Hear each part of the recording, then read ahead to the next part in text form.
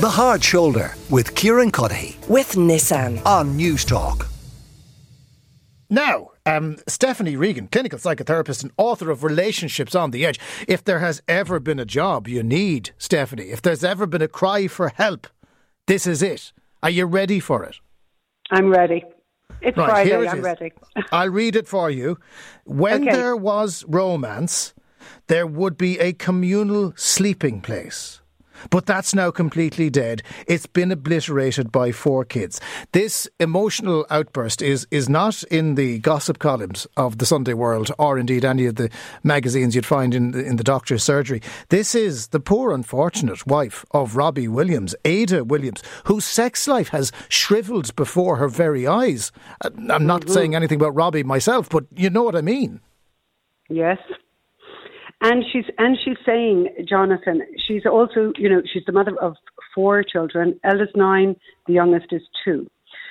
So it's a busy time. I think I was just saying there to a producer, you could have asked anybody, any parent in the country to contribute to this, because absolutely everybody knows that sex drive and the sexual opportunity goes out the window for a number of months or longer when children arrive. And when another one arrives, it gets busy again.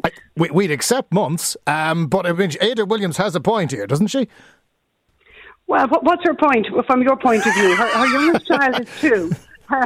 Her youngest child is 2, and I understand, she's a 2-year-old, a 3-year-old, a 7 and a 9. So that is a busy house. And what she is saying, I think, and what I picked up, in reading the article and in listening to her, I don't know if you noticed this, but Robbie sleeps 10 hours a night. And Ayda does not. Good man, Robbie. Well done. It must be very quiet. I mean, if the children are that quiet, surely one of those hours could be put aside. Indeed, yes. Now, but being serious, the absolute single and one thing that affects people's sex lives after children are born is tiredness. Complete and total exhaustion. And it does go on, and it goes on in it goes on worse for some people and less so for others. I mean, I was always shocked and amazed when I found people were pregnant again after sort of 4 months. I thought, wow, how did you do all that? It's with all that, those sleepless nights and all the rest. But it happens. People do, because they have easier children who don't cry, children who will sleep through the night.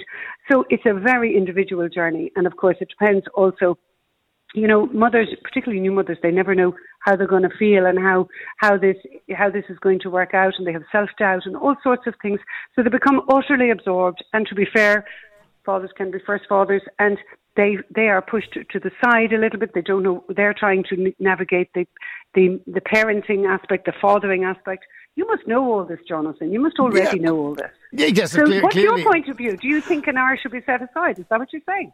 Well, I mean, if Robbie Williams is in this boat, it's fair enough the rest of us are doomed, because Robbie clearly was the heartthrob for an entire female generation of my age. So it makes me obviously feel tremendous that Robbie is struggling here. But how do you overcome this particular problem? Because when you're there, the fear of the children coming in, the child's not going to sleep, one of them waking up another, and then all 4 are awake, as in Robbie's case.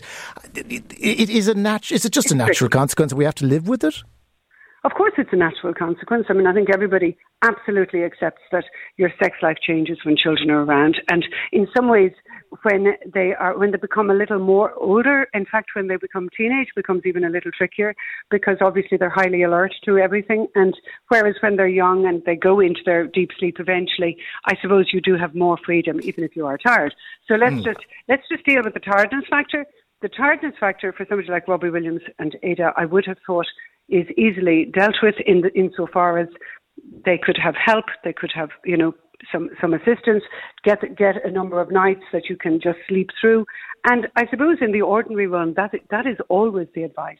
Beg, steal and borrow to get a night's sleep. That's what I would say. You do need it. The night's sleep is very important. Stephanie, solid advice. We'll pass it on to Ayda. Robbie apparently is going to Qatar, so he'll get another 10 hours sleep there easily. Stephanie Regan, thanks for joining us on The Hard Shoulder. The Hard Shoulder with Kieran Cuddihy with Nissan. Weekdays from 4 on News Talk.